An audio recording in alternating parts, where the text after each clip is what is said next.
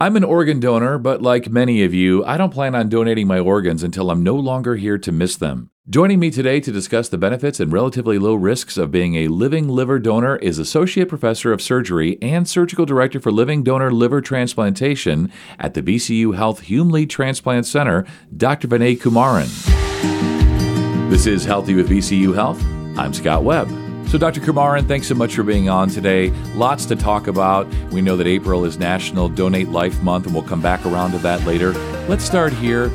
What does it mean to be a living liver donor? Liver is an interesting organ in the sense that it has a lot of reserve.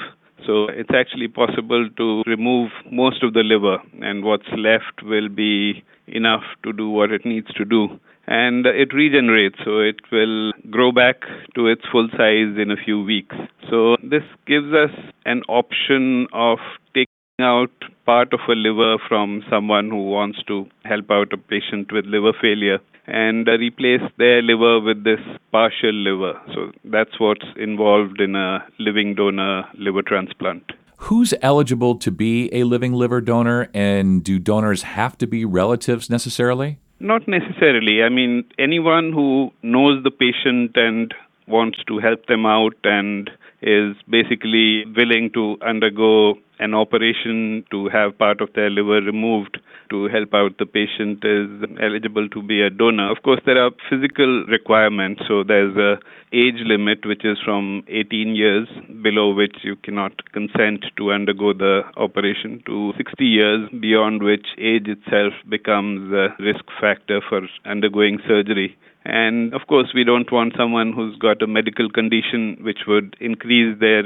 risk of undergoing surgery. So it shouldn't be someone who's got diabetes or heart disease or any other condition which would prevent them from having the surgery safely. And of course, the liver itself should be normal, so you don't want someone with a fatty liver or someone with hepatitis donating.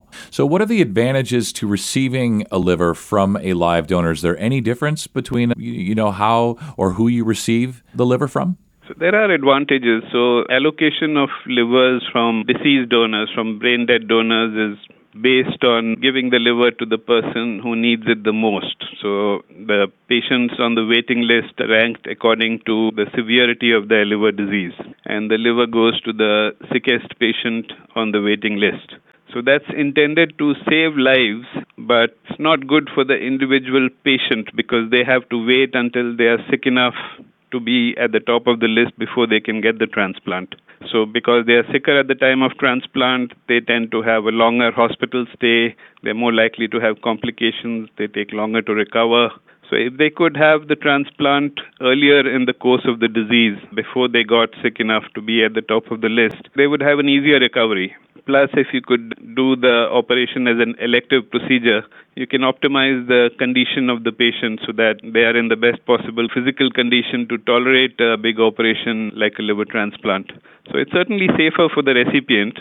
The disadvantage, of course, is that someone else who does not need surgery by themselves has to have surgery to help out the patient. So there is an element of risk for the donor, but the risk as such is very low. It's a very safe operation. So let's talk about this procedure, which I know is very complex, and this may be a tricky thing for you to do, but can you briefly tell listeners what's involved in this procedure and what type of team of specialists do you assemble for something like this?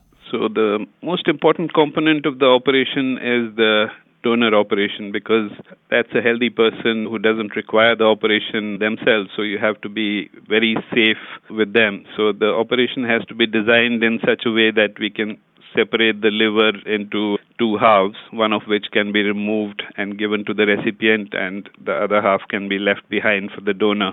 So the anatomy of the liver is fairly complex, and every operation is different. So we need a fairly detailed 3D model of the liver, which we get from CT and MR information. And we use that to plan how we're going to split the liver.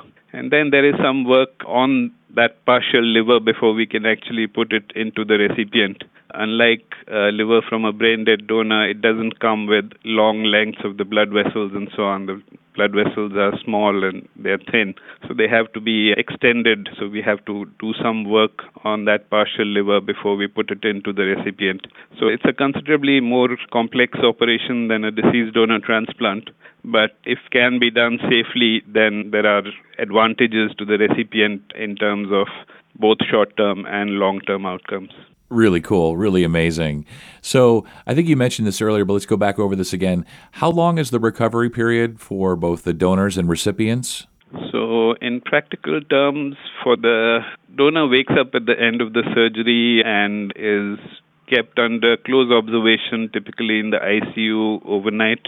The next day, they would typically go to the ward, to the floor, and they would basically start liquids and later on solids. They would be ready to go home in about 5 to 7 days. They would typically be ready to go back to work if it doesn't involve much physical exertion in something like 6 to 8 weeks. There is a restriction on lifting heavy objects for 3 months after surgery. That's basically to allow the healing to complete itself, to make sure the scar is mature and doesn't get stretched and lead to hernia later on. For the recipient, typically the recipient comes out of the OR still asleep, and we move them to the ICU without waking them up. Typically, we wake them up the next day. The ICU stay would be about 2 to 3 days, and the recipient's hospital stay tends to be somewhere between 7 to 10 days. And it takes them also about 6 to 8 weeks before they feel back to their normal energy and stamina levels. Of course, anyone with upper abdominal surgery has this restriction on lifting heavy weights for 3 months. And the recipient, of course, will need to be on some medication to ensure that their body does not reject the transplanted liver. But the donor doesn't require any long-term medication. So it sounds like it's roughly the same stay in the hospital, maybe just a little bit longer for recipients, and again, roughly the same length for recovery with some restrictions.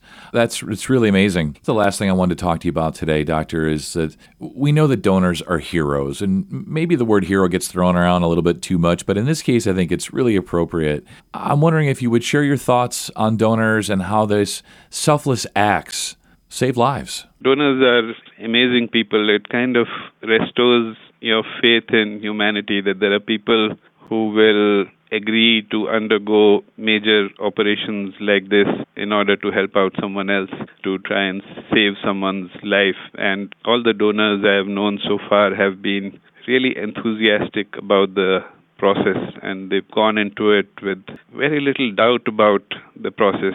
And it's amazing how well they recover from this and how good they feel about having done something to help out someone in such a profound way. Yeah, I think that sums it up. I mean, it really is this profound act of saving lives, and I'm just in awe of them that they could make that decision, elect to do something like this to help save someone's life, and really the work that you all are doing at Hume Lee, at VCU, really fantastic. Thank you so much, Doctor.